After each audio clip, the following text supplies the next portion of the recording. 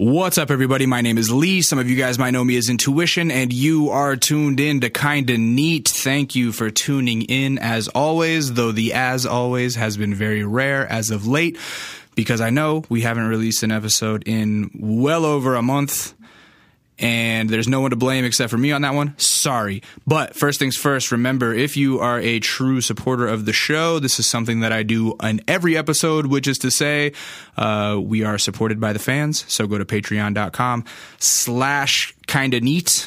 If you are a weekly listener and a weekly supporter and you love the music videos and you love the podcast, go to patreon.com/kinda neat and pledge about $1 an episode. Don't pledge 20 so that I have to email you and tell you like, yo, if you pledge $20, then you're going to be spending 80 every month and that's too much. Like, that's more than HBO Go. Like, just fucking pledge $1 an episode. At the most that'll ever be is $4 a month. And it helps greatly and we appreciate it. Thank you to everyone that does that. I love you so much. That being said, it's been a long month. It's been a long month off. We have been having some issues with scheduling. For some reason, I'm on a real cold streak, or I guess I'm on a hot streak of flakiness. Like, for some reason, I've had 6 artists in the last 2 months of booking these flake on me. Like, about 3 of them have flaked while we're in the studio waiting for them. And it's very disheartening. I don't really know why it's happening. It's a pain in the dick. And then sometimes after they do it, after they like don't show up, then they just stop responding to emails afterwards. And I don't really understand that. I think I'm a pretty like personable guy and pretty understanding. So it's like, why do that? I'll tell you this. Let me tell you something about life. Let me tell you something about communication. I'm a firm believer that a no is better than no response. If somebody hits you up and says, hey, you know, we should do this, we should do that, and you're not interested, just go, hey, you know what, I'm going to have to pass. But don't just like not respond. Or like if it's like, hey, if somebody hits you up like, hey, should I keep pursuing this, or does that flake mean you're not interested?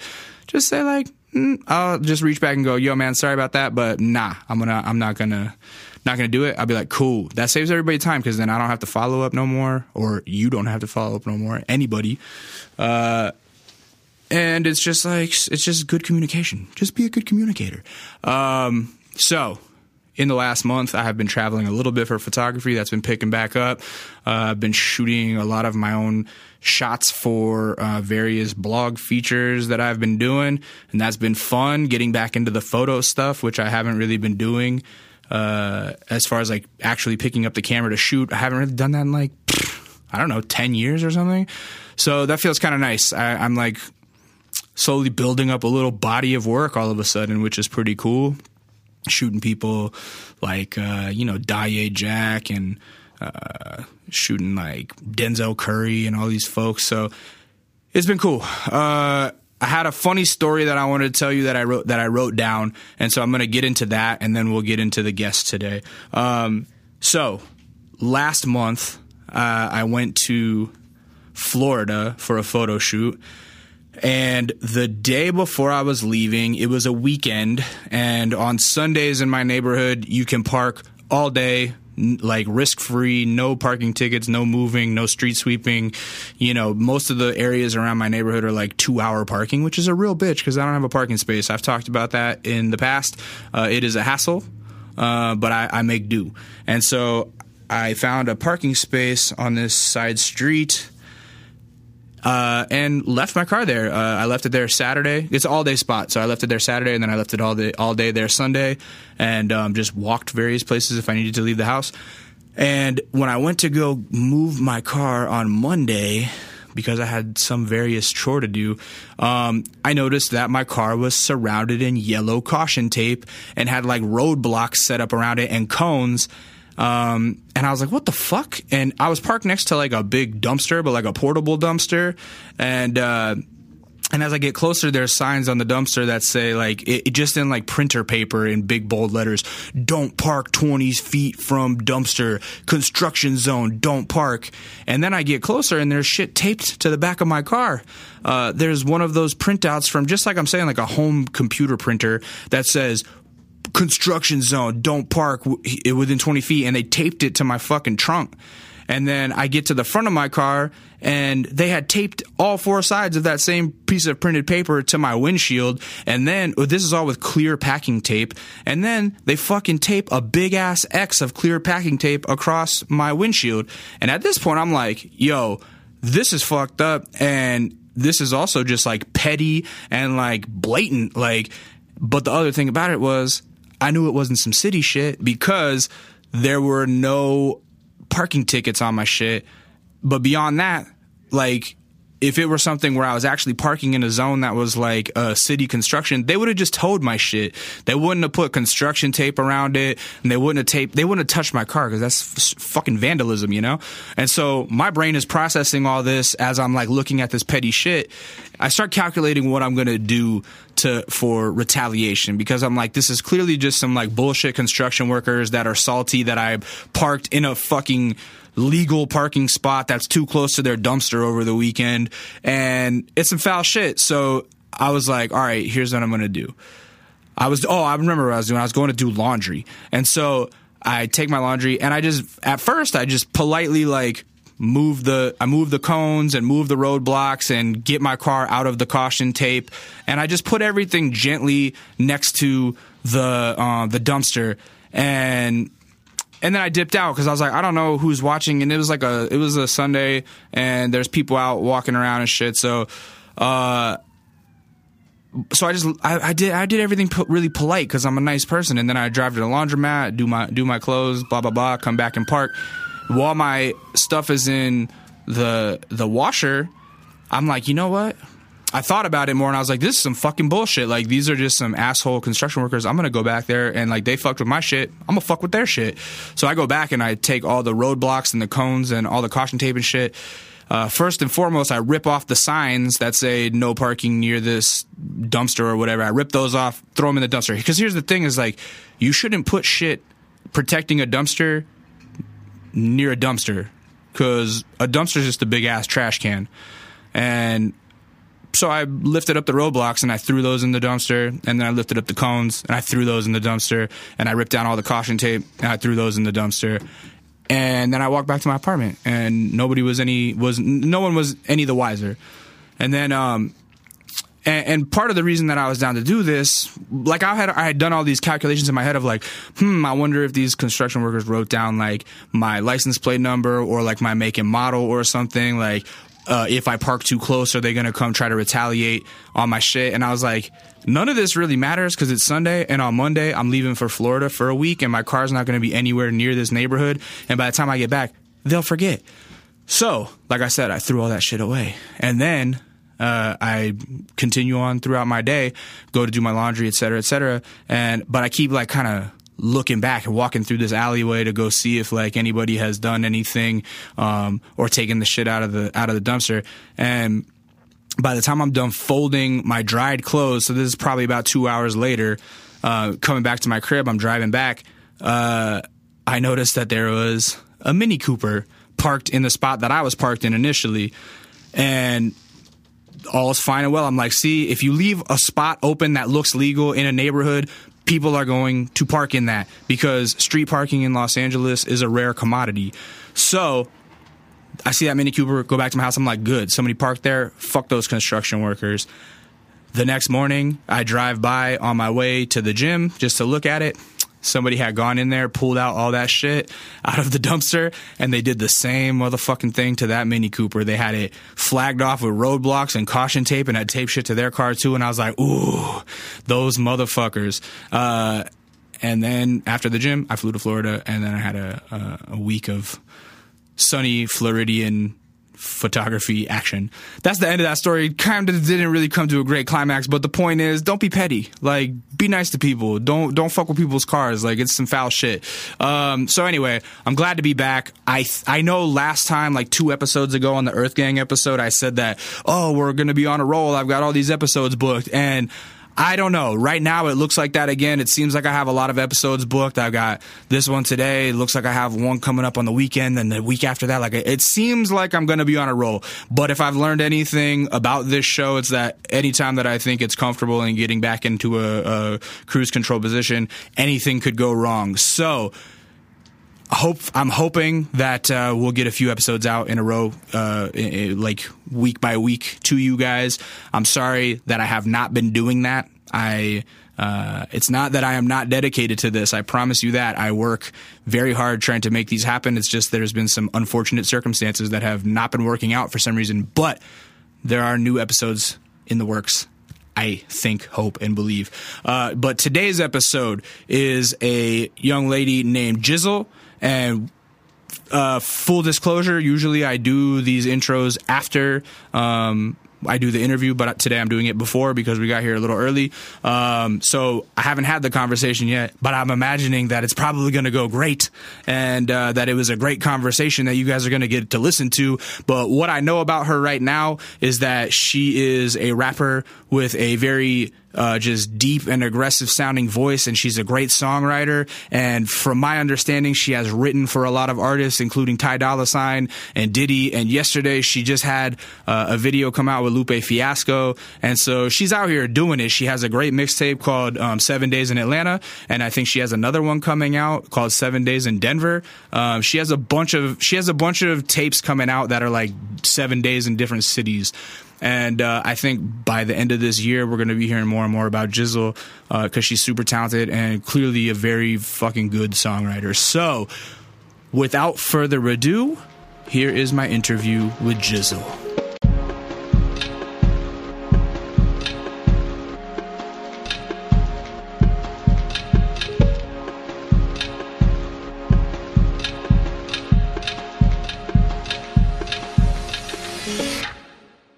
You're from out here, yeah? From California? Yeah, I'm from LA. What Los part? Angeles. I grew up on the west side of South Central. I heard you on one of the tracks, you shout out the Ocho, right? Yeah. Is that like 108th Street? It's actually 38th Street. I grew up on Exposition. Okay. And then, the 8, the Ocho. Right. You know what I'm saying? How did your family end up in Southern California?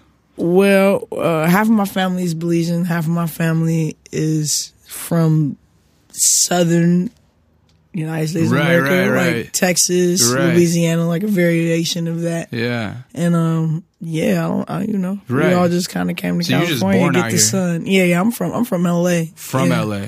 Yeah, born and raised. How was it growing up in West South Central?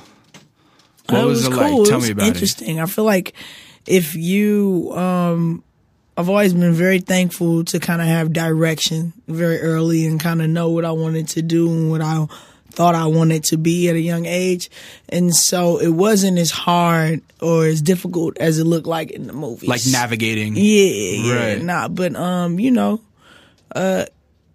had fun. I feel like it was cool. But I also know that I was very fortunate to end up just the way I ended up, like to come in. Well, how young were you when you knew what you wanted to do? I was probably about 12. Some of my family members would tell me differently now. They were like, you were younger, you don't know. Right. But I feel like I was like 11 or 12 years old. And I did a poetry reading. And your own work or somebody else's work? Not my own work. Okay, I've been writing. I started writing when I was about... And it's so weird to talk about because it's just like how you know when you started writing. But I started writing in like the second grade when I was 7 years old. Yeah. And I actually used to write my dad, who was in jail at the time. Yeah. Me and him would write letters. And then I started writing in school. I would just write poetry because they would have us do like journal readings. And then that kind of turned into me just writing poetry. So I used to write poetry. And then when I got to the 6th grade, I had a teacher. I was kind of like, I wasn't failing, but I wasn't getting an A or a B, which is what I wanted. And she told me if I do the poetry reading as extra credit, then she'll give me an A in the class. So I was like, I'll do it. Fuck it, And then, so I thought about it, and I was like, well, I don't want to really do a poem. I'd rather do a rap, Right. And so that's when I tried to write my first rap. And then I wrote my rap, and I rapped it at the reading. And then once I performed it, and everybody like kind of clapped and did the thing. And that was your first Billboard chart-topping hit. They were like, encore, encore. I'm like, okay, well, I got something. I'm gonna stick to it, you know. And then like, did they really ask for the encore? They was did. Like, oh no, shit. I promise. Scout's honor. Really? Never lied. Did you have more bars on deck? I just rapped the song again. I just did it again. Yeah, that's fantastic. Do you remember what it was about? Like, not you don't have to recite it, but just like kind of summarize it. I do actually. It was called "God's Got a Plan." Yeah, and it's kind of funny because I don't remember all the words, but it was just like, gonna take you from New York all across the land. Yeah, something, because God's got a plan. Hell yeah, and that was my first rap song. Nice, and I feel like it's true. That's amazing. That really was very early on. You knew what you wanted to do. So I did. Did you start following that path immediately then? Like, did you just keep writing and I did. Recording? Well, I didn't really get into the studio until I turned like 14. So maybe until you turned 14, yeah. Why'd you wait so long? No, I'm just kidding. That's very young. But you know, I did wait. I did wait because I didn't even really rap for people, you know, outside of who was in the room, which were like my parents, the people who attended the reading. I didn't rap for other people for like 2 years till I was like 14, and I felt like I was good. And that's when I started battling around the city. Really? Yeah, me and my uncle, we made a group and we would write together. I have an uncle who's only 2 years older than me. Right. He's also a part of my team. Shout out to Go. But yeah, helped me, you know, we would help each other develop like our writing skills. So we wrote together for like 2 years before we rapped for anybody. What was you guys' group name? We had a couple. Yeah. Were they any good? Yeah, they were super good. Yeah. We had when it was just me and him together. Our group was called You and I. Really? Yeah, before You and I. Before the other You and I. It was crazy. Really? Thurs, shout out my bro Thurs. Hey, shout out Thurs. That's my homie too. Nah, hey, Thurs we've had is my bro. on the show. Yeah. Yeah, no. Those are my people. Yeah, family. Yeah. But yeah, we kind of had the name first, but we let it ride. You know what I'm saying? Ooh. We were kids. You know what I'm saying? Right. And we just thought it was cool. We actually made a song called that, and then we're like, oh, that'd be a dope group name. Right. And then we also had a collective called The Boogie, and then my uncle went on to have his own group. Yeah. Which I kind of dropped out a little bit because I wanted to do more of the rap thing, and they were in the experimental phase, and they went on to like tour the world. And what kind of experimental phase? Like they just did they just kind of explore with the music. Yeah. I just wanted to gas. You know what I'm saying? Right. All gas, no brakes. Right. But yeah. So yeah. You brought up an interesting point earlier, like growing up in South Central, there's so many movies made about it, and you're like, it wasn't like the movies. And the people that listen to this show get tired of me saying this, but I grew up in Alaska, right? And so like there's so many TV shows about Alaska, and they're not like the reality of Alaska whatsoever. Well, what the hell's Alaska like? I have one friend, though, who lived in Alaska for like 2 years. I'll tell you, it's like, it's the same way that somebody would ask you, what's it like growing up in South Central, is what I would say. It's normal. Like, it's just what I knew. You know what I mean? It's just a small rural area where I was at, you know. Yeah. Trailer parks and shit, normal middle class shit, whatever. But, like, yeah, how's that, like, watching the representations of South Central in the movies compared to real life as a kid? What is that? How does that make you feel about your hometown? Well, it's different because, like, in some instances, it's accurate. You know what I'm saying? Right. And then in other instances, it's like it's exaggerated or elaborate, and it's not something that should scare you. As you know, I'd probably be just as scared living wherever you grew up, and there were different type of things going on in the environment. I never really thought about where I was, when I grew up, it wasn't a thing until I became older and people would ask you. Like, oh shit. Where are you from? Where did you grow up? Oh my God, you're cool. Where are you from? Right. You know, and then it's like, oh, you from there? I don't know that many cool people from there. Or I do. I know super cool people from there. So I think it's all context and point of reference. But for me, I'm just a soul who came here to have an experience. Yeah, totally. And it's just my experience. Right. Did you have a lot of family down there? Or out here? Yeah. A lot of my family's here. A lot of my family is everywhere. I have a huge family. So did you get to travel a lot as a kid to other places where your family was at? Yeah, I've traveled a lot through my whole life. Well, I'm sure at this point, yeah. But yeah, it's so funny. That was that's always something that's always been near and dear to me. I'm happy to have that experience of traveling and being in different environments and seeing different people so early. Right. I think I flew on a plane for the first time when I was like 8 years old. Right. And I was Some people do it earlier, some people never do it, but that was always a good thing for me because I'm not scared of it. Right. And that helps me. You get to experience the world. You be cosmopolitan, you feel me? To chameleon. A lot of people were scared to fly. Right, right. So you said dad was in jail and you guys would write letters. So were you at home living at mom's house then? Yeah. What is go ahead. Yeah, when my grandmother raised me, so I lived with my mom. We kind of all lived together growing up.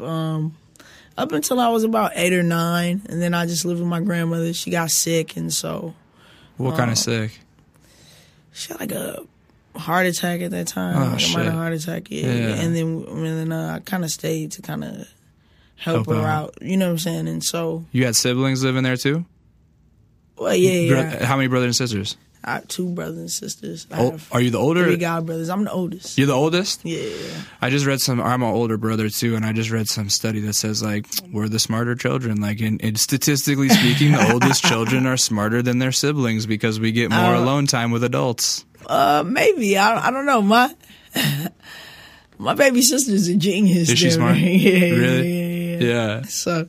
My little brother's pretty smart. You're close with them? Are you guys close in age? No. No? Well, I'm 4 years older than my little brother. Yeah. 6 years older than my little sister. That's not that bad. Yeah, no, it's not bad. We're close, like in relationships, so it's all good. Yeah. They know what time it is. Right. So what did so you're living at your grandmother's house. Was your grandfather there? Well, my grandfather, they weren't together, and this was my mother's mom. Yeah. And so they weren't together, but my grandfather would be there. Okay. And what did the adult influences in your life, like what did they do for careers or work or what have you? You know what I mean? Like I'm trying to just figure out the experience that you had. How did Jizzle become Jizzle? What are you doing? Exactly.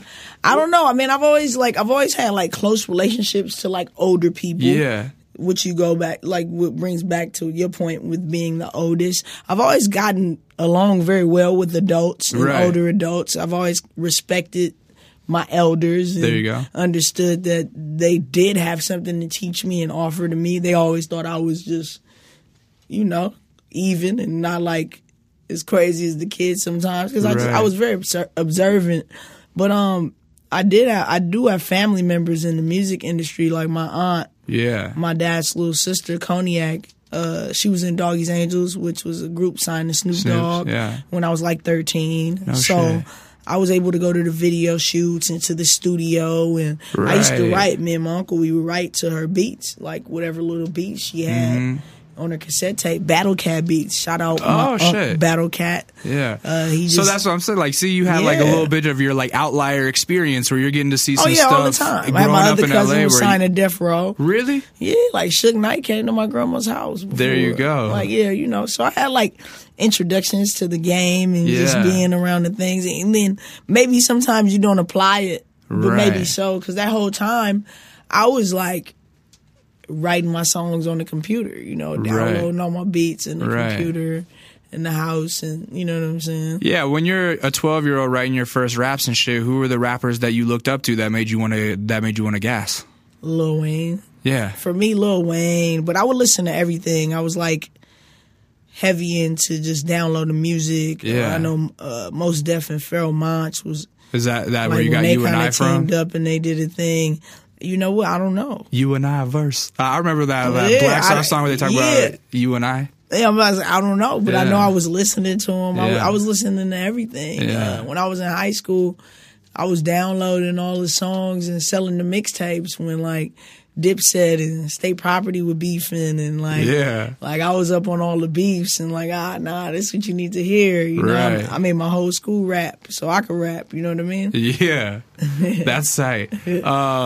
So by the time you get in the studio when you're 14, like who gave you the studio time? Who like my grandma? Yeah, my grandma on my dad's side. My grandma, she paid for it was our studio time. Me and my uncle were in the groups. She would take us to the studio. Where was it at? Orange County. All the way to Orange County? Yeah, we were living in Rialto. Okay. I was going to Rancho Cucamonga. She would drive us to Orange County. Yeah. It was like 30, 40 minutes. Uh-huh. And wait in the car for us for 4 hours, reading the newspaper. Really? Yeah, while we rap. How many songs did you get done in 3 or 4 hours? Probably like 4. Really? Yeah. And you guys already had beats on deck and just would like already written, and it was just kind of the recording process. Well, it was It was Yeah. well. Sometimes we went for the first few times. It was a producer named Rhythm D.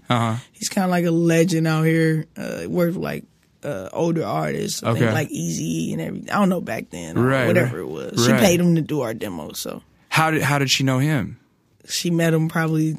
You know, my grandma's one of those people, you know, you tell her what you want to do, she gonna figure it out. She figured it out. Yeah. And so that first time in the studio, was it life-changing?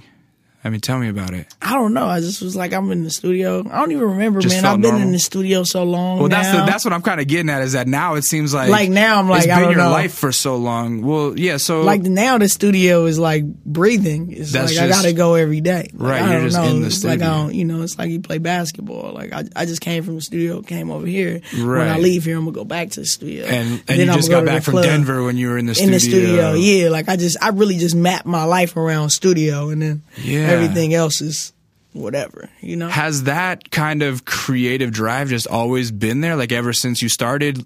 It seems like you don't stop writing, right? I don't think so. Like Now I just like, I think back then back then I wrote so much. I just remember that. Like it was just because I didn't have enough beats and I didn't know enough people. I didn't have enough studio time. I just didn't. And now I'm like, now I just don't have enough of everything else. You know what I'm Enough saying? time. Yeah, exactly. Right. So it's like, you know, I go to the studio because it just gives me that feeling and I know what I'm supposed to do there. And so like, you know. Right. It's just a different process, but it's the same thing, I guess. I don't know. Ideas. Right. Well, take me through the journey then. How long is it before things start popping off and artists start reaching out to you and labels or whatever? You know what I mean? So you're a 14-year-old, you're recording demos with your uncle, and like, I mean, do you get through high school? Yeah. Well, I get to like my junior year. Yeah. And then my junior year, I went to the rehearsal for the Yeah video shoot with Usher. Oh, shit. And then my godmom was managing me at the time. I battled Usher's Dancer because at this point I'm battling now. I'm battling around the city. Dancing or anywhere. rapping? Rapping. Okay, Yeah. okay. I can't really dance. Well, so you were like, I got a battled his two-step. dancer, and I'm but like, I did because you know yeah. how everybody They were all rap. multiple Everybody talent. rap. Exactly. Yeah. So his dancer was like the best freestyler. Okay. I was freestyle battling too. So Was it over beats? Showers Fly. I don't know if we had a beat at that time. Yeah. Because it was a rehearsal hall. Right. So I think it was just a cappella. Right. And this is your junior year, you said? Yeah, my Okay. junior year. Okay. I almost failed driver's training. Right. He almost kicked me out because I missed too many days. You go for a week so you could get your license early. Right. And then I was like, bro, I got to go to this video shoot. Like, You're I like, don't know look. what you want me to do. Sorry, man. I got rap battles. Like, it's far more important. I'm like, I got to go. Right. And he was just like, well, I don't know. But then I think I just annoyed him so much in class. He was just Right. like, here, you could. So what happens at the battle? Did you just? I beat him in the battle, and then Yeah. Usher was and Mark Pitts were there, and they were like, "We want to sign you," and they didn't. Right. But it was because no one knew how huge, or maybe they did, but Confessions would be that Right. album. Right. It was phenomenal, Right. huge, incredible. I mean, you were at the rehearsal for like Yeah. his biggest song, almost arguably, Exactly. like this huge song. Yeah. So it was like they didn't really have the infrastructure. This is pre Justin Bieber. Right. You know, Rico Love was there, but new, and it was just, you know, it was very, very early. And then so we realized that wasn't really going to happen, and so we tried, you know, we started shopping me, Right. Yeah, the brand, the music, or whatever, and got offers on the table. Eventually, I thought I would sign to For Real, which is Kuda Love's label. He used to manage Mace, and he Right. also discovered Nelly. And I just caught a good vibe with Kuda, and he was actually the first person that ever asked me if I thought that I could write for other people. And so because that's become a major part of your life and career to this point, right? It really, it did. And I was like, bro, I don't know, but I'll try. So he was the first person to even kind of open that world to me. Right. Which, you know, I'm always forever grateful for it. But I also did turn that deal down eventually. With Kuda? Yeah. Okay. So then what happened? I mean, this is still like while you're pretty much in high school or what? Yeah. At this point, I'm a senior in high school, freshman in college. And you're getting deals thrown at you at that point? Yeah. Where'd you decide to go to college? I just went to Northridge. I went to Cal State Northridge. Yeah, right. Shout out the Matadors, you know what I'm saying? Not like that. Not that I just went, but I wasn't really, I always knew what I wanted to do. I knew what I wanted to do since I was 12 years old. College was an afterthought. Right. You know what I'm saying? But so I enjoyed my time there. Right. So you're getting these brushes with the industry, but you're also in college and head's not fully in there. So what's the next move? I just wrote songs for the whole thing. Right.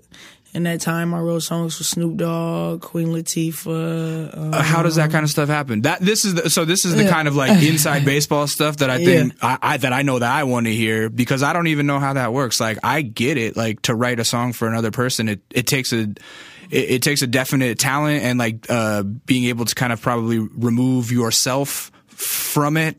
And think from somebody else's perspective, but also just like the behind the scenes of like how do you get invited to work with Snoop is like really interesting as well, I'm sure. So it's like it's hard to like pinpoint every single step. You know what I'm saying? It's like the butterfly effect, right. In that aspect, like. But what it takes to do that is to be consistent. Yeah. To show up. Relatively on time, always on time. We're not going to talk about this. You know what I'm saying? Hey, I don't hold that against you. But no, to be consistent, to show up on time, to be in the space where you're open to playing whatever role is necessary while you're in the room. Which is so hard from a lot of artists, I think, probably, is like swallowing that pride and being able to be that team player or play that role, you know? Yeah. Right? I think so. Yeah. Sometimes, like for me, I never, you know, I don't.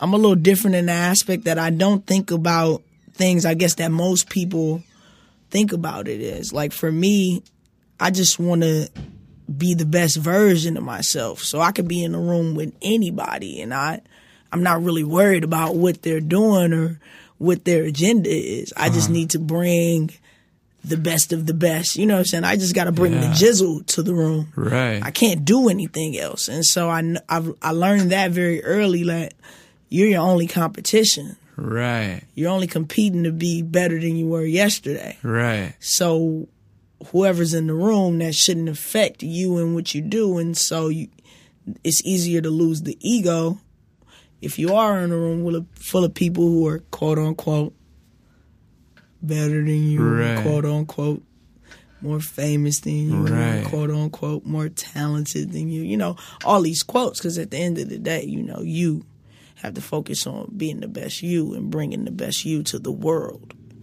every day. And so, you know. And you figured that out as like a 20-year-old or what? Yeah, I think so. That's so crazy. Not like, but I mean, I don't know, but I had like a lot of good mentors. When you hang out with older people, like you said, being the oldest and being around older people and having those things. Like my grandfather is a supremely intelligent being, and you know, he was a bodybuilder and just, you know, these things, and he just would always talk to me, but not talk to me like a child. He would talk to me down. He would talk to me like an adult. Like, what do you want to do? And present realities to me. Right. And try to show me what I should understand about these different worlds that I would grow up to navigate. You know what I'm saying? And so I feel like that's all it's about. Like, I figure out the direction I want to go in. I halfway know my purpose, but I'm still figuring it out. That part I could go through. I understand what I'm talented at. I know I have to work hard for it. You know, half of my family is immigrants. Half of my family is poor. Some are well-to-do. Like, you know what I'm saying? So I understand all these dynamics. I just, now I have to apply everything. But I have to, you know, I also have to maintain a supreme amount of faith and be willing to work through not seeing results sometimes. And I think, you know, with hard work meets preparation, opportunity. As a kid, as this 20-year-old getting in the studio with people like Queen Latifah and Snoop Dogg, these legends, right? Yeah. Like, how do you know your role, like when it's your turn to like kind of go, hey, I have this idea that I think is going to work, and get that kind of like the confidence to say that, and then but then also like the right time to pull back and just be the fly on the wall and observe. Like, how as a youth, how did you inherently understand that? Well, as a youth, you have to have some couth. They can't teach class, baby. Right. I don't know. Like, that's one of those things you got to try and find your, like, yeah. You know, life is about finding your rhythm, too. Mm-hmm. You know what I'm saying? I'm not telling you that what works for me is going to work for you. Totally. Because that would be a lie. I've seen it. You know what I'm saying? Mm-hmm. It's just like, but you have to try to achieve some level of self-awareness that makes you confident enough to go out into this world and know that you're valuable. Your opinion is valuable. You know what I'm saying? Your presence is valuable. Your thoughts, your intellect, it's valuable. But you can't give it to everybody because everybody doesn't know the value of something. You know, and that's just, it's trial and error. Like, there's no shortcuts in that. You know what I'm saying? So I won't even attempt to act like I could give you that one-on-one, like, hey, well, if he does this and he smirks, he's probably not feeling it. Do you have Because you never know. Sometimes you misread it, but you want to study things. Like, you want to be a student of life. If you know what you want to do with your life, you want to be a student of that. And focus on your strengths and not your weaknesses. You know what I'm saying? Because then you just develop your weaknesses when you could have been focusing on your strengths. So it's like, if you see what works, do what works. And then eventually you'll know yourself well enough, like, boom, oh, this is going to work for that, this is going to work for that. But, you know, that's why old people don't tell you everything. They be like, you got to go and hit your head now. But do you have any good trial and error stories? Maybe like something where you're like, oh, I understand this works, and like maybe a good like, oh, whoops, I fucked up story without like snitching on yourself too much? I would say for me, yeah, I know that going in, and I do a certain amount of things to kind of keep balanced every day, to stay in tune every day. I know when I'm doing all the things that keep me balanced, keep me underwhelmed, and just authentic to myself, that's when I do my best. When I'm not trying hard, when I'm not going out of my way, you know, to provide input if I don't have any, or to do anything like that. When I'm just being me, like authentically me, no matter what it is. That could be extra. I could come in there like turned up, like, hey, but if that's where I'm at, it's fine. But if I come in and try to be like, hey, but I'm not turned up, you're and I'm forcing like, it. You know what I'm saying? Yeah. Then that doesn't work. And Right. I think that's always the key. I feel like people always know what they're supposed to do. It's just about if you're going to do it or not, you know? Yeah. I kind of get this sense of you that you're just extraordinarily comfortable in your own skin, which is such a rarity in a lot of human beings, you know? And I have a feeling that this question is not going to go anywhere because you're just going to be like, well, yeah, I am. But I mean, has it always been that way? Do you remember ever a time where you fucking felt awkward? Because you certainly don't give off any portrayal that you've ever been awkward. You just seem, like I said, very comfortable. I was awkward very young, though. Yeah. You know, like as a kid, you know, but I was always kind of comfortable with being awkward. Like, right. You know, like they cut off all my hair when I was like in the second grade. Why? And then sent me to school. It was just, that's a long story, but. We got time, girl. Yeah. Well, I went to my grandma's house for the weekend. Came back home bald. And had to start a new school. That week. Wow. So, you know, my mom's trying to figure out how to get me some hair. And then they're like, well, we can't. You know what I mean? And so. They say, oh, Michelle Ndegeocello, she's hot right now. Don't worry about it. Exactly. First of all, not even out. You know what I'm saying? So I go to, and I went to the school, and I remember going through, like, the kids, we used to play Power Rangers. Yeah. And for a long time, I had to be the Putty Patrol. I don't even know what that is. I'm too old for Power Rangers. See? I had to be the Putty Patrol, and they were just these little bald, kind of indiscriminate characters Right. that the Power Rangers would always beat up. They always died. Right. Like, But then I remember, like, the year I was able to be the Yellow Ranger. You know what I'm saying? It's like you get involved. And I don't know. I feel like even that experience, going through that, being the little bald girl. Right. Who was a tomboy, who was still a girl, but still cool. Yeah. I think that kind of just helped me to be more comfortable with who I am, and also realizing that it's not changing. You know what I'm saying? It's not going anywhere. And, I've always had the full support of my family. I remember when I was bald, and Halloween was kind of near that time too. I was Casper. But I remember my cousins and everybody carrying me around, like a ghost. So I remember just those things. Support, you know what I'm saying? Yeah. Like, no matter what, I felt like people always kind of felt who I was truly, despite what's going on the outside. Now I'm cool as hell. You see me.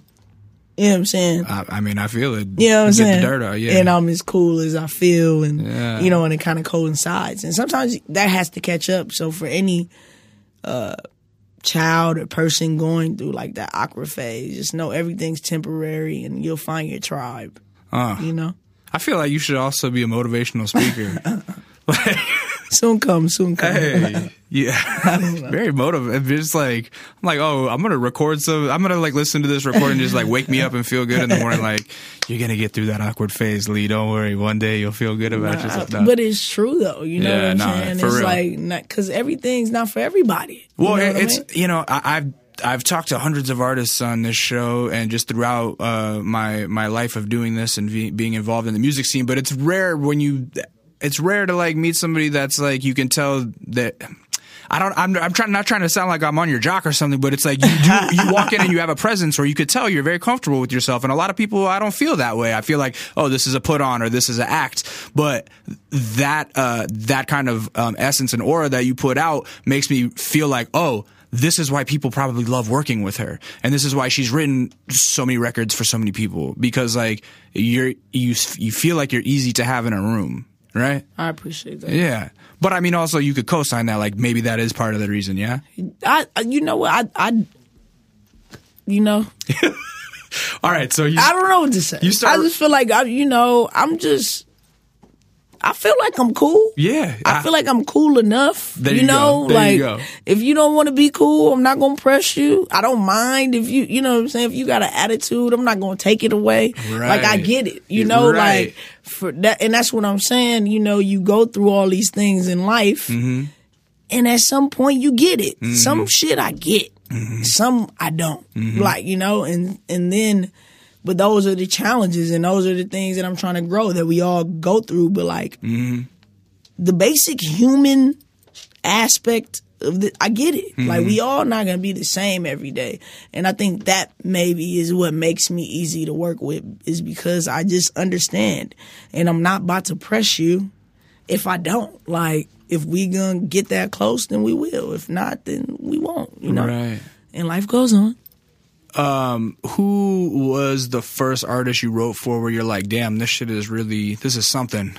Was it Snoop? Yeah, it's always been something to me, and not like something extraordinary. Like, people just, I don't know, it's like one thing. Like I said, I feel like if you're in the room, you're supposed to be there. Yeah. But everything that I do means something to me. That doesn't mean everything is huge.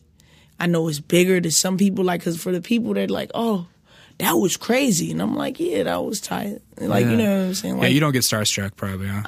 I've a couple of times. Really? But I just feel like, but it all means something to me. Like, I try to only do things and be a part of things that means something to me. Things that I could stand on 20 years from now and be like, yeah, I did that. Right. And not like when this thing, I'm like, well, I just did that for a check, so it don't matter. Like, I don't ever want to do that. I want to do it. Like, I want to always, you know, I don't know, they'll vary between number ones and whatever's and all that. Like, but I want it to always be something that really like affected change. Right. You know, so it all meant something. You know, it does. It just means something to me every time, and I try to only be a part of things that mean something. I feel like that's a solid thing that's a solid goal, is to like always be involved with something that means something to you. That seems like it would lead to a fucking very healthy life, right? Yeah. Yeah, like good psychological homeostasis. Yeah. But just to add some context to the conversation, tell the people like more of the folks that you have worked with, perhaps some songs that you've been involved with, just so people understand like what it is that we're talking about, basically. I know it's a long list. You asked me this song. I suck at this. Like every time. Like, yeah, I'm sure. All right, but I've worked with, I'll just try Snoop, yeah, Queen Latifah, Teddy Riley, Ty Dolla $ign, Chris Brown, Kid Ink, Nicki Minaj, Meek Mill. I said Puff Daddy already, right? I said Puff, but Bro. Yeah, Puff. Kanye West. Oh, I didn't know that. Boosie Badass. Oh, shit. Iggy Azalea. This is not good. That's okay. I always forget Trey Songz. Did I say that? No. You can't even tell at this point. You're not even listening. I'm fully involved in listening, right. Trust me. Dang. Who? Oh, let me think. Lupe Fiasco. Oh, I mentioned that on my intro. You just had a video come out where you're the featured artist on this Lupe song, with right? Lupe. Yeah. Oh, we should go back to features. T.I. You had a feature with T.I.? It's called Lazy. Yeah. No featured shit. on there. Yeah. Fuck yeah. Twice. And then we written songs together. Nice. Okay, that's not it, but I forgot. Legends. So I think what I know you most from, or what I think... Fauntleroy, 1500, Terrace Martin. Oh, yeah. I never want to forget anybody. For those of you listening, 1500 Nothing is a legendary production crew in Los Angeles. And the best band in the world. Great band. Fantastic. Do you do a lot... Like, you do a lot of work with Ty, right? Did you work on Free TC a lot? Yeah, I did. Okay. So you know Andy? Of course. I just left the studio with Ty. Oh shit! Andy was there. Okay. So Andy, love Ellie. One of Ponytail man. Yeah, little short ass Andy. So okay, look, I have a connection. We have 1 degree of separation then, because Andy used to be one of my best friend David's roommates. They lived together right down the street here in Silver Lake. That's dope. Yeah, and so it's just funny because I would go over there for like whatever to hang out, and I'd be like, oh, Andy, what are you up to? Oh man, just got out of the studio with Ty. And he'd be like, yeah, he has these ladies that write the raps and everything, and they're like hella cool. So I was always hearing about it, and then I read about it, and I'm like, oh, this is one of them. This is one that Andy was talking about. And so tell me about like Free TC is one of my favorite records of the last like 3 years, maybe. Like I love that record, and it's like sensitive thuggery or something. Like it's so beautiful. So tell me about the writing process with someone like Ty, who you work very closely with. Well, Ty's my brother. It's just like, we could finish each other's sentences. Really? And that's kind of like the thing. We How'd you just meet had him? that chemistry from the gate. He's also from the west side of South Central. Yeah. So we have like a lot of common friends. Like we've been doing our thing around the city for a while. And Ty was just, it's so funny. He just wanted to work. He would just always hit me like through our friends, and if he'd see me like, let's work, and I'm like, for sure, bro, we gonna work. Yeah. And at the time I was just rapping, you know what I'm saying? Like Right. just rapping on my shit in the studio. I'm in my studio every day, making 3 songs a day. Like I'm just trying to rap and get better, And I'm like, all right, I'm gonna do it. Then he finally I finally go over there, then he has me do this song like where he has me rapping like with a girl, like a girl rapping about a dude, and I'm like, bro, this not what I'm trying to do, bro. But I still did it because it was hard. Like, Right. He's so incredible. He's like so musically talented, and then we Right. just started working from there. Like, I would work with Ty every single day. We would just work when we didn't even have anything to work on. There was no projects really. He was just starting to work and develop YG sound and all that very early. Then, you know what I'm saying? We were just doing so many things, but we just always kept working. So I'm very grateful for him to even go out his way to kind of initiate that process. And were you to around be during so like in front. the Tooted and Booted days back Yeah, then? yeah, I was around, but I was a little separated, man. I was on my own thing. Okay. Kind of around the city, I was turned up. I remember seeing him perform, like Ty performing Tooted and Booted at the Spliff. Yeah. Which was like a West LA thing over in like Westchester kind of. Yeah, I remember that. You remember the Spliff? Yeah, I remember. Yeah, I used to go there all the time. Fucking Val the Vandal and Verbs used to throw that. Val, Verbs. I think even what's bro used to be at the Pit. Daylight. Daylight too. I used to see him rap there as. I was thinking of the other DJ dude. Oh, Rob Shot. Rob? No? It was another one. Okay, though. never mind. Damn, yeah, it's a few. You know the scene. Yeah, West Side. the scene is small. You know, and so that's damn near a decade ago. The scene is actually big. It's huge, absolutely, but it's everybody's got those connections. Yeah. But yeah, that's crazy. So you've been with Ty for a hot while then. Yeah. We've done like every project together. Right. It's my brother. Yeah, for sure. Always to the end of time. Jimmy Jam, Terry Lewis. Working with someone as melodic as him, does that come natural to you, writing melodies and stuff too, or like you say a lot when I hear you talk about writing, you talk about like I want to gas, I want to rap, I want to rap, lyrics, I want to rap. Yeah, lyrics, and I mean like listening to 7 Days in Atlanta, it's pretty bar heavy. Like there's a lot of songs with a lot of raps. There's a few melodies, there's a few hooks, but I mean overall it's pretty like straightforward rapping. So does melody come natural to you working with someone like Ty, or is it a stretch? I mean he's definitely like, if we're gonna talk about the melody, I'll definitely let him handle it. You know what I'm saying? It's like different specialties. You know what I'm saying? Like jujitsu. Right. You know what I mean? Judo.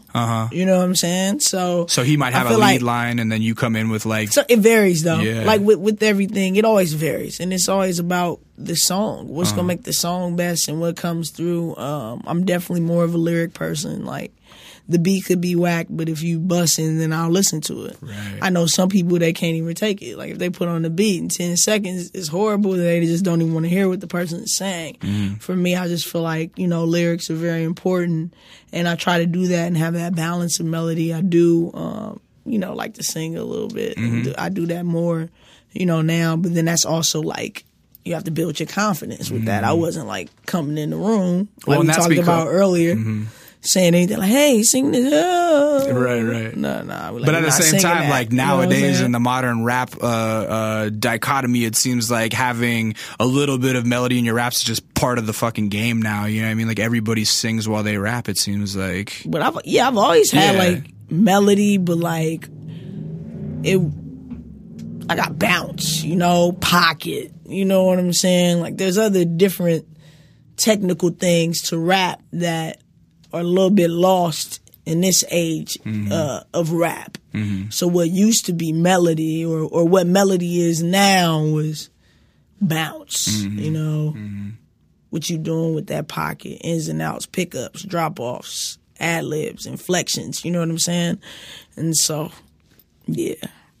But melody is necessary. I grew up on R&B. I love, New Jack Swing, Timbaland and Missy, like heavy influences in my music still. Static Major, Your writing process, does it involve actually writing anymore?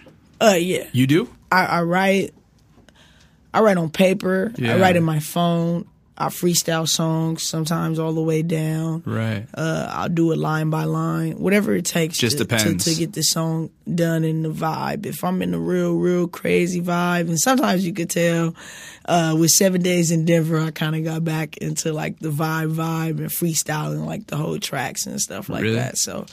Yeah. Are you always walking around like with when random thoughts hit your head, just like plugging them into your phone and shit like that so you don't forget? Yeah, I record a lot of voice notes and then I write in my phone, but I usually never go back to them. So right. So it's kind of pointless, but at least to get it out and then hopefully it just come back in my subconscious later on. You know what I'm saying? Or even if it's just like, one day you feel like out of ideas, like, maybe I could go through this and see what I have. Yeah. Yeah, it's very rare, but. Yeah. It's always cool to just get them out and have them. Well, so during the eras where you're talking about, I was just trying to work on my raps and get better and this and that and the other. Like, is there a part of your brain that compartmentalizes like your artistry versus your songwriting for other people? Like, do you know when you're writing something that like, oh, this is a Jizzle song, as compared to like, oh, I should maybe try to sell this one? Yeah, I do. I feel like when I'm usually in the studio with an artist, so then it's not super hard to differentiate. You know what I'm saying? But there are some songs where like I made it and I'm like, all right, well shit, it would sound hard if you did it. And then you just kind of feel it. I think they feel it too. And then I think it's just like some things that have to be, you know, spoken from the horse's mouth. And, you know, but that's never been my main concern. I feel like I'm always going to get to write my next best song. Like, you know, like I'm good today, but I'm going to be better tomorrow. Like that's just always my mind frame. So the goal is to get the music out to the people so that, you know, it could do what it's supposed to do.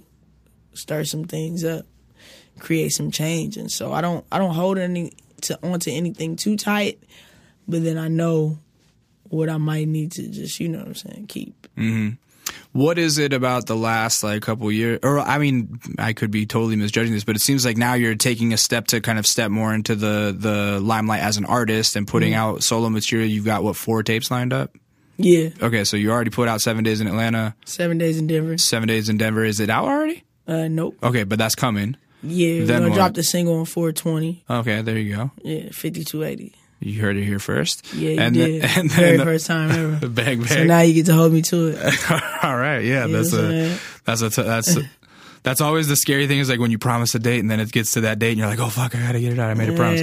And then are the other city? It's always gonna be 7 days in a certain city, right? So, yeah, it'll be a project each quarter. Yeah, we go to a different city for 7 days, and then we'll make an album or EP, 7 songs, 7 days. Yeah.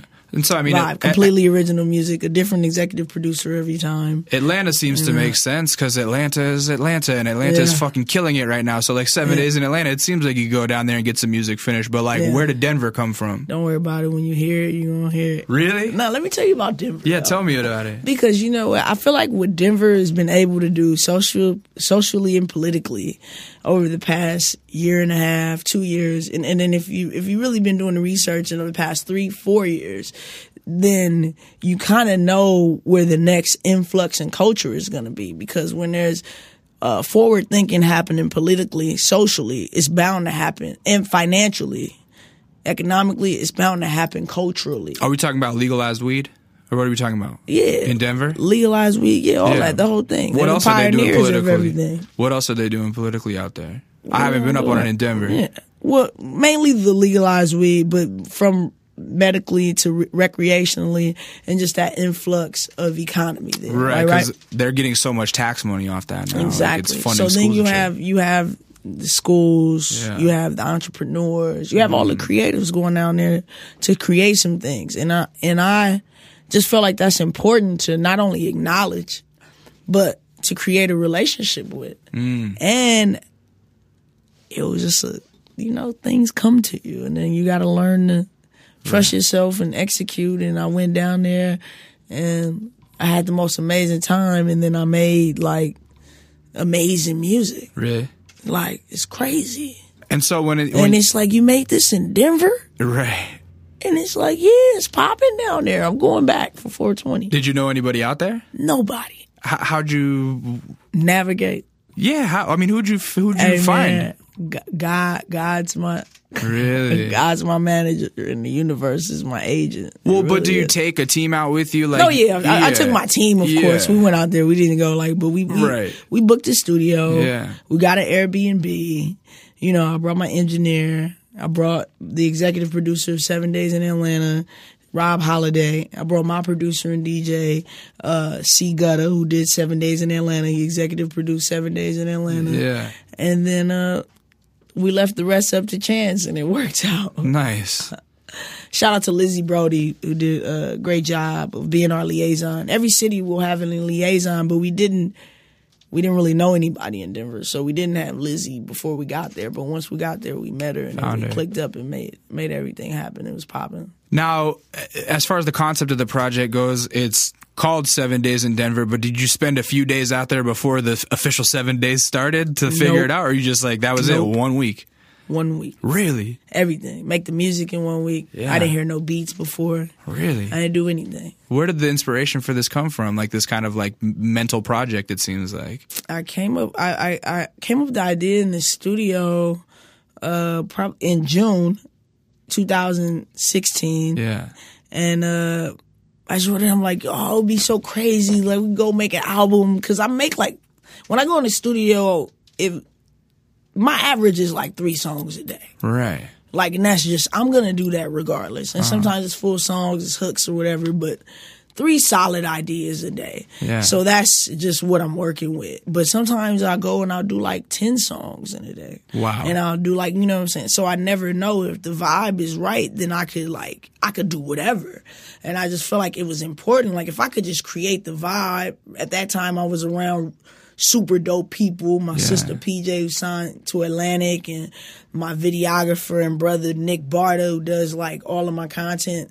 Like, he was there. It was like my first time meeting him, and I was like, bro, we could make this album, this thing, this TV show, this like, we could do it in 7, we could do it. Yeah. And at the time I was still like, oh, we could pick an artist, any artist, and that's what I want to do. And then I was just like, well, I'll be the artist then. Right. You know what I'm saying? So that was the and catalyst. I just kind of did like, it. Yeah. And then it was just, and then, you know, with music, I just had to, for me, because I've been doing it for a long time. Everybody asks me these things, and I'm doing all these interviews now, and I kind of got to, go back and kind of retrace my steps and everything. I'm like,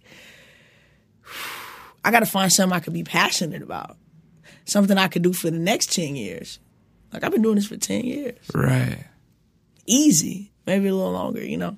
So when I thought about the 7 Days project, I thought, like, you know, that's something I could do for 10 years. It kind of encompasses everything that I love. People and food and dance and travel and music, and just, like, to have this relationship commemorated with this project with each and every city that I go to. It's special, you know. It's not like, it's not just rapping for the sake of rapping, or, you know, you know, it's deeper than money. It's deep. It's deep. It's a real passion project. It is. Yeah. I mean, I think that's a beautiful description. Do you have ideas for the next cities? Yeah, we're doing 7 days in Philly in June. Oh. And then we're doing 7 days in LA this year. I thought it would be good to just that's got to be the crescendo. Yeah, at the end of this year. So it'll be a project, like I said, every quarter. I got family out in Philly. I'll have them bring you some cheesesteaks or something. Hey, that's what's up. See, that's what I'm saying. We say where we going. My cousin, shout out my cousin Tyler, Real T Mokovitz on Instagram. Tyler. He's a photographer. We're gonna pull up. Come on, baby, Tyler. We gonna be looking for you, baby. There you go. But yeah, like, it's a family affair. Let's do it. That's what it's about. And then it's so excited, and it's just like every time as the awareness grows, like more people want to get involved, and then that's what it's about. It's like we're going and making it for the people, with the people, and sometimes it makes sense and sometimes it doesn't. You know, with Denver, I knew it was going to be one of those things that made sense to nobody until after it's done, but don't worry about that. Right. When I heard that it was like I said, 7 days in Atlanta, perfect sense. Yeah. I heard 7 days in Denver, I went, isn't it still snowy there? Like, actually, you know what? We were praying for it to snow. Really? Snow one time. Really? The day we left, it came down all white. You probably don't see a lot of snow, or what? No, I don't. Yeah. Well, I mean, I'm like Big Bear and stuff like that. Like, I've been, but like, I've seen snow in my lifetime. But I just like, dang, I'm gonna be in Denver. It's gonna snow. I'm gonna shoot the crazy photos and the all white with the snow, with the. We went crazy. Don't worry about it. Shout out to Denver, 5280 Mile High City. They showed me super duper love, and I just want to just thank, you know, my liaisons for showing me around the city. It was crazy. Do you perform a lot? You get out performing? Yeah, I do. I'm doing more shows now. Yeah. I just did South by where I did like 6 or 7 shows. How did that go?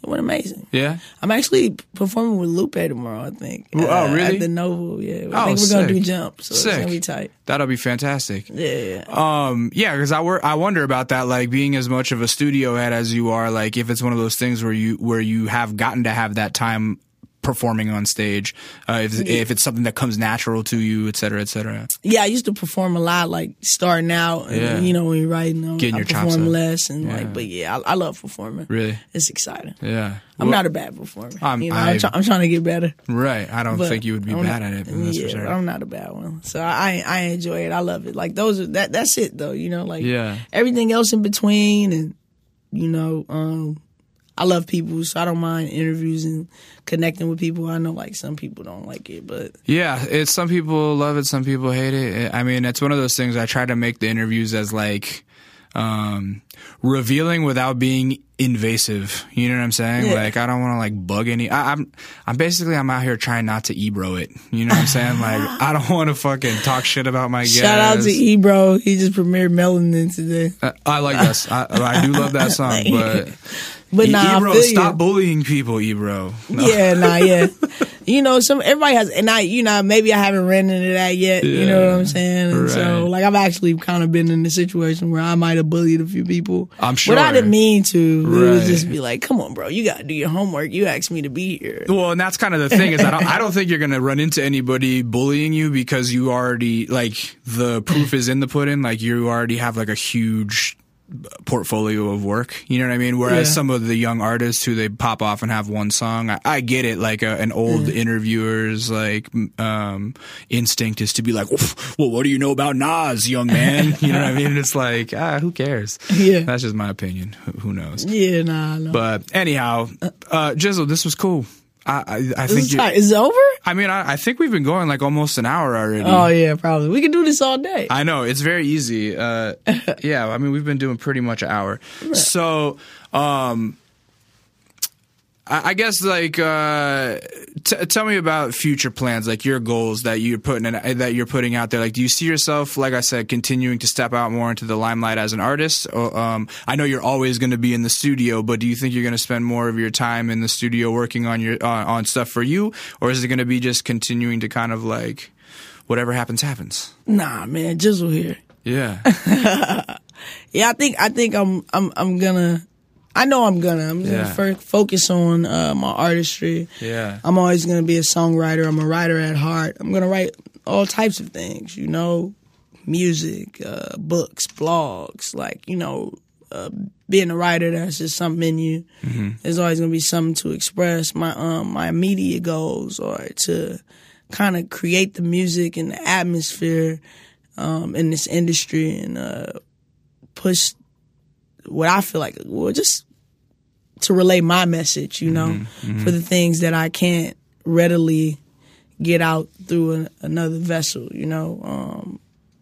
That's my immediate focus, and to continue to kind of break down barriers for people who look like me, that sound like me, for the unconventional person who's talented. It might not seem like this is the way it's supposed to go. I feel like because I started so early, that kind of opened it up, you know, in a lot of ways for a lot of people, to where, you know, you're not like, oh, well, girls can't write raps for boys and they can't do none of that. And right. Like, you know, I think we dispelled all those rumors and we started that early. So I feel like it's just important for me to kind of just to continue to develop and in the forefront, like in the public eye. And so you know that you don't have to be one thing, you know what I'm saying? Like, because I'm not. I love that statement that you don't have to be one thing, and I also love the statement you said a second ago about wanting to be a representative for people who look like you, talk like you, et cetera, et cetera. So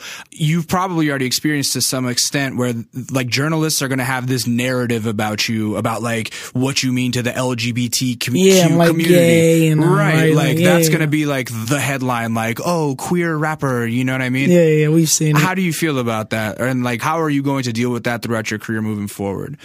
Because I just don't think it matters. Like I'm not on some like, oh, I don't see color shit. Like I'm just saying, like to me, like for journalists to latch onto that, to give the elevator pitch of like, oh, she's a queer rapper who wrote for guys. Like it's just so simple, and it doesn't really look at the artistry at all. So, well, I think it speaks more to them than me, right? And I feel like just knowing who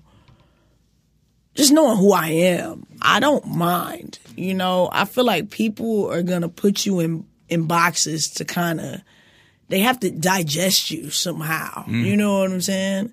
And I don't mind how you digest me, whatever it takes to get me in your world and your realm. And then, you know, you can hear things like this where you get to really know me and kind of understand, like, that's the last thing we're talking about. Right. You know what I mean? Right. And so I don't mind that. I've always considered myself just Jizzle. Always. Even when I used to go by Lady G. So anybody listening, go do your research, you can do your little thing, and then you'll know where I came from. But I've always just kind of felt like who I am and not like what I do. Right. Who I'm around or who I'm associated with, what I've done. I don't how I look. Those things are not me. Like, I am who I am. And if you take half the time to kind of get to know that, then you'll understand everything that I'm about.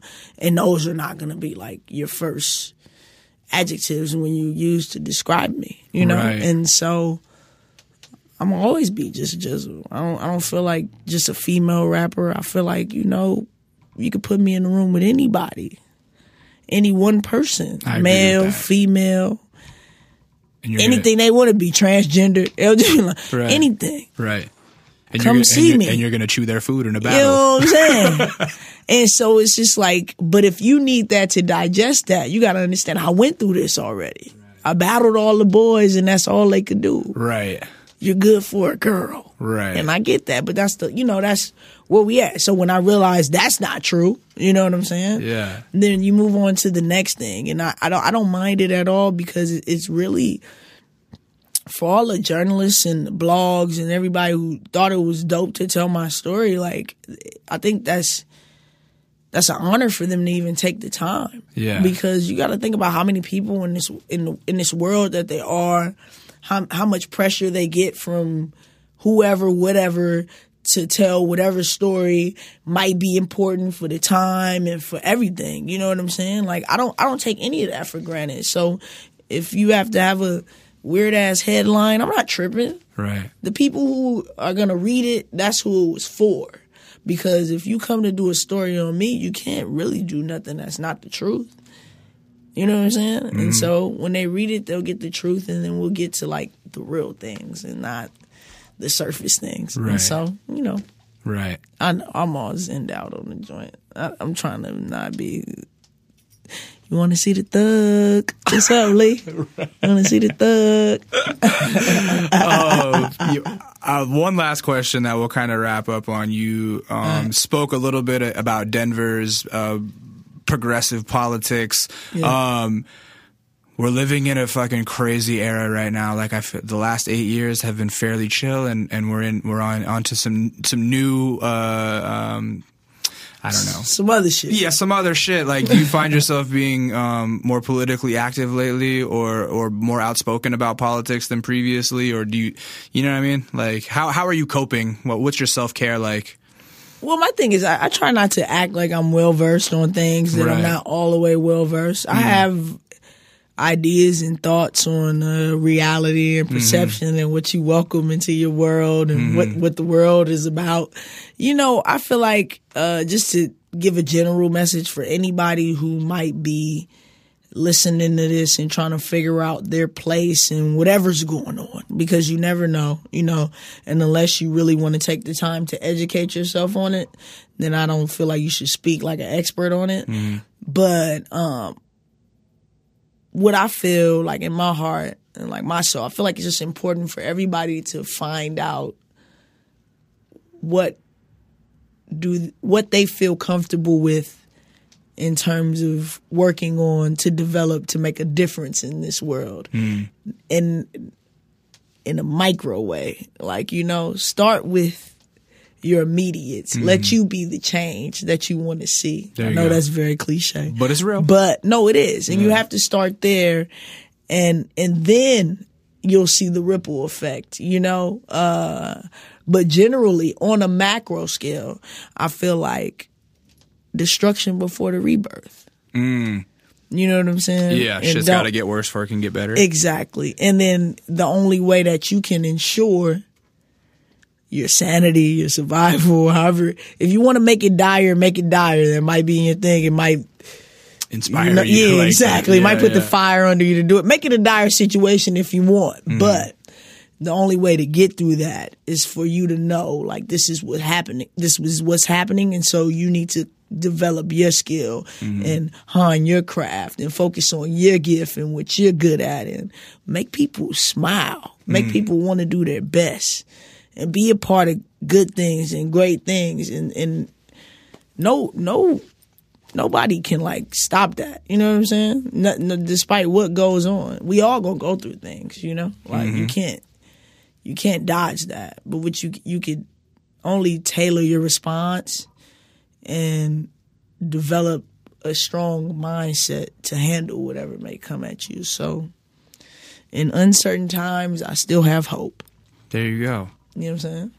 Hope is the most addictive drug on the planet, Yeah, I mean. So, Jizzle, thank you for coming through. I appreciate it. Lee, thank you for having me. Absolutely. Before we go, tell the people where they can find you online, your Twitter and all that stuff.